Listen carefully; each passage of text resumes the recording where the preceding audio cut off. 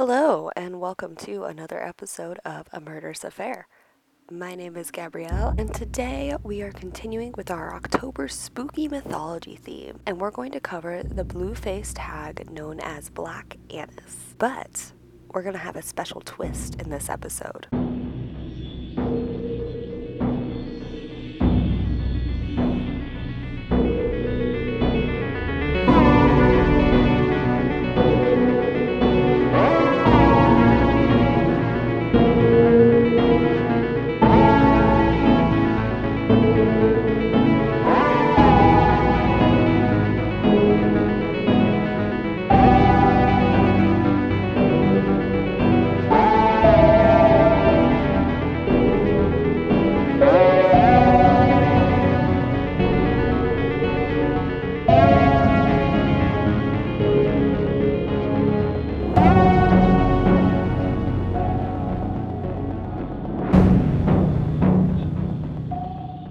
I was thinking about this last week, and I've decided to really implement it this week.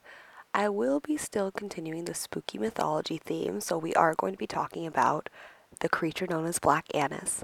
But after, we're going to cover a murder that's also inspired by this creature. And this is going to continue through the rest of the month. So maybe it's not directly inspired. Maybe the people just happen to share the same name, or it happens in the same area. But I kind of wanted to do the mythology and then also include the more traditional aspect of this podcast, which is talking about women in history known for mayhem and murder. We'll be talking about Black Agnes first, and then we're going to be covering a murder in Hertfordshire committed by Agnes Dell. Let's get started. So, inspiration for this episode comes from DC Universe's Doom Patrol, which is a fantastic TV series, and if you haven't watched it, then consider that my media recommendation of the day. Now, you may be asking how Doom Patrol led me to talking about this figure today, which is a very good question. So, a little bit of backstory. In Doom Patrol, there is a character known as Crazy Jane Morris. She has dissociative identity disorder, and each of her personalities has a different superpower. And before I continue, I want to know why her name is Crazy Jane. Basically, Jane is a fictive, which means that she is a personality based on a fictional character. Her name actually comes from the character who's presented in a lot of William Yeats poems, so at least that gives it some kind of background. But one of the other personalities presented in Doom Patrol is Black Agnes, who acts as a protector deep in Jane's mind. So when I was trying to think of spooky mythical woman for the month, this was the one story that I definitely wanted to tell. Stories of Black Agnes have been used to terrify the children of Leicester for hundreds of years. The myth, according to Monster Wiki, goes something like this. So in the countryside of Leicester, Black Agnes lurks in a dark cave in the Dane Hills. An old oak tree marks the entrance of this cave, an oak tree that she will hide in waiting for the chance to snatch somebody up. She was tall and horrible to look at. Blue skin, glowing eyes, long sharp teeth, and lethal claw-like hands that she used to tear into the children she caught as she prepared to eat them. After she ate the child, she would hang their skin on the oak tree to dry, and later sew it into her skirt, which was made entirely out of the skin of her victims. So yeah, she's absolutely terrifying. This story would scare me as a grown adult if the first time I heard it was at some campfire, in the dark. Speaking of dark, Black Agnes would only leave her quarters near the cave to hunt for children in the village at night. She especially loved those who were naughty children and found them to be the tastiest. She would also eat farm animals like lamb and sheep, which upset the farmers in the town. So children were warned not to run into the hills surrounding Leicester, especially not alone, as they were more likely then to run into Black Agnes and be stolen back to her cave to face a grisly death. Because glass windows were not common back then, it was reported that her long and bony arms would reach through and pull children from their beds at night, which is why I never sleep near a window, even if it does have a glass window pane on it. That doesn't mean it's going to stop a supernatural creature. Reports were that her howls could be heard from miles away, and if you listened, you can even hear her sharp teeth grinding together. So that at least gave you time to prepare for her visit. It's also mentioned that in a BritishFolklore article that I read, that in the late 19th century, the legend had changed a bit, so now Black Agnes, who is referred to as Cat Anna here, could be found haunting the cellars under the Leicester Castle. Apparently, there was believed to be a subterranean passage that she would run along from the castle to the Danehills. So it's a creepy story.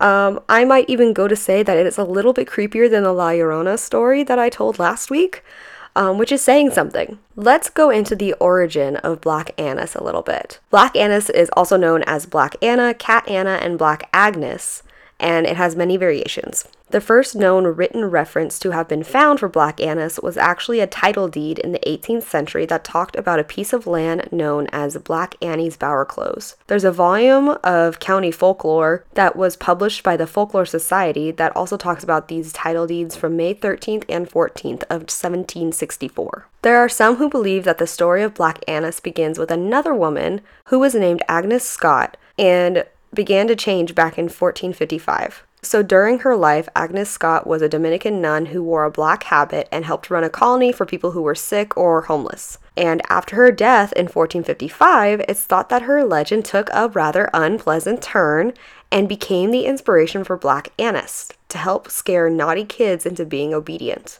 There is also a theory that she's one of the supernatural hags mentioned in British folklore, which is not something that I knew existed until I started researching her. One mention is I'm gonna murder this name, I'm sorry.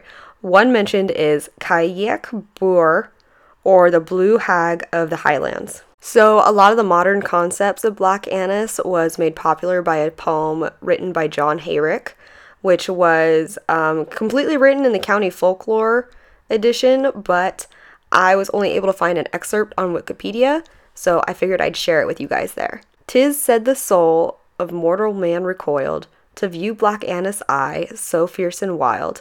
Vast talons, foul with human flesh, there grew, in place of hands and features livid blue. Glared in her visage while her obscene waist warm skins of human victims close embraced. Not without terror they the cave survey, where hung the monstrous trophies of her sway. 'Tis said that in the rock large rooms were found, scooped with her claws beneath the flinty ground." Inspired by the Black Annis murder, let's jump into the horrible story of the innkeeper Agnes Dell and the murder she was involved in. Now, how does she relate to Black Annis? Well, you might remember I just mentioned that one of Black Annis's other well-known names is Black Agnes. So that was how I found the tie-in this week. So we are journeying over to Essex in 1602, where a gang of thieves ransacked the home of Anthony and Elizabeth James. Now, only the couple and their children were left there because all of the servants and the people who worked in the house happened to be out at the time. So after going through the house, the thieves murdered the adult Anthony and Elizabeth and kidnapped the couple's 2 young children who were also named Anthony and Elizabeth. The thieves couldn't bring themselves to murder the kids too and instead decided to take them with them. So apparently the boy was about 3 and the girl was about 4. After deciding to take the kids with them, the thieves then went to Hatfield, which was then called Bishop's Hatfield, and it was about 20 miles north of London. They stopped for the night at an inn run by Agnes, who's also known as Annis Dell. And it's thought that maybe the inn run by Agnes Dell was already known to be this kind of like safe space where they could hide or sell stolen goods. Apparently that was really popular in drinking establishments in Tudor England.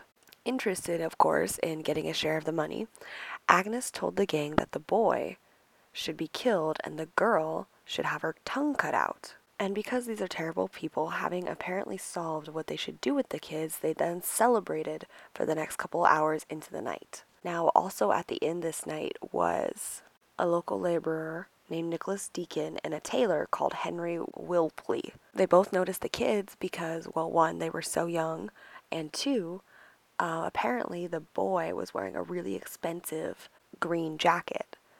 And the tailor took notice of that because he was really interested in how it was made. Later that night, the thieves took Anthony to the yard outside the inn, where they stuffed a cow pie in his mouth and then slit his throat. Now, Agnes's son, George, took the thieves to a pond that was like a mile outside of the town, where they then threw Anthony's body into the water. While this was happening, back at the inn, Agnes was the one who forced open Elizabeth's mouth and cut out her tongue with a knife. They then abandoned this 4-year-old baby girl in the hollow stump of a tree. So 3 weeks later, Anthony's body was actually discovered by a group of men who were hunting near that area.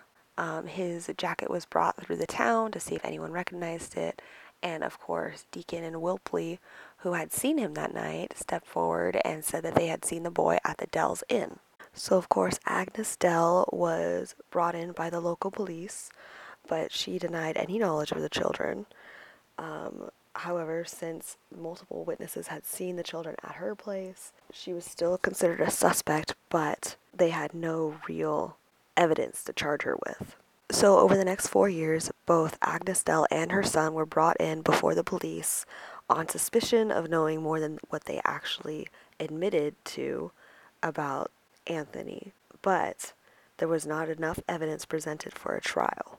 However, dun, dun, dun, dun, there was one person who knew the truth of what had happened: Elizabeth Jones. Now, after she'd had her tongue cut out, somehow she had managed to travel for the next few years from place to place begging for food. Somehow she ended up back in Hatfield, and when she came across the Dell's Inn, she began screaming because she recognized it. Her screaming then attracted a crowd, and when Agnes Dell and her son came out to see what was going on, she began to scream even louder. Now, the tailor who had seen Elizabeth and her brother that night recognized Elizabeth as having been with the boy at Agnes Dell's Inn before he was found dead. At that point, Elizabeth was brought before the local police, but because she couldn't speak, she could not give a testimony, and, of course, Agnes Dell and her son denied having ever seen her. Now, at this point, there was nothing that the local justices could do,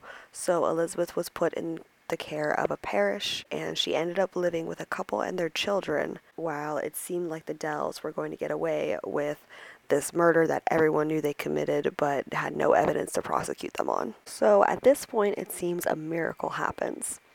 So one day, Elizabeth was playing with one of the other children, and they heard a rooster crow. Apparently, the other girl mimicked the rooster crowing, and then Elizabeth did the same. The two ran home to spread the news, and Elizabeth was once again brought before the local police and the judges, where she was able to explain everything that happened. They asked her who had cut out her tongue, and she said, quote, "The old woman and her son that killed her brother and put her into a tree."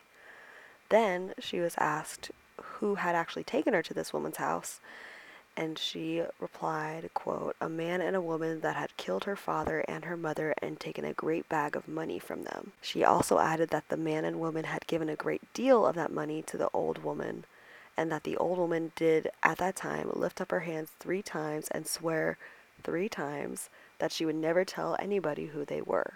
So at this time, Agnes and George Dell were brought to trial, but because there was the testimony of Elizabeth as well as the other witnesses, both Agnes and her son George were found guilty and sentenced to be hanged, and the pair were actually put to death on August 4th in 1606. So I know that this story takes a little bit of a fantastical turn at the end, and there is suspicion that definitely some parts have been exaggerated, but there are several sources for the story and official legal records that indicate that this event actually happened. Because the story was originally published in crime pamphlets, which were really popular at the time, it's hard to tell where the fact and the fiction kind of mix. But this actually was based on true events, and it's suspected that maybe the injury to Elizabeth's tongue was not actually as extreme as the accounts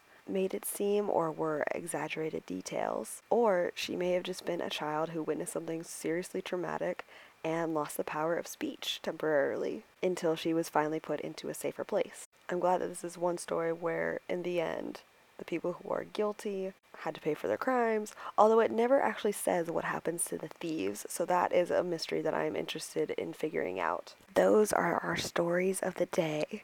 I would love to know what you guys thought of both the Black Anna story and then the Agnes Dell story. Feel free to get a hold of me on social media at Frumious Reads. I'd love to know what you thought, or if there's anything that I missed when it comes to either one of these stories. This was a really fun one. I think I like this setup more including the actual murder with the mythology story, so expect that to be the general setup for the month of October. And if you guys have any suggestions for other women in mythology who I should do, who are kind of spooky, please reach out to me at Freemius Reads and let me know.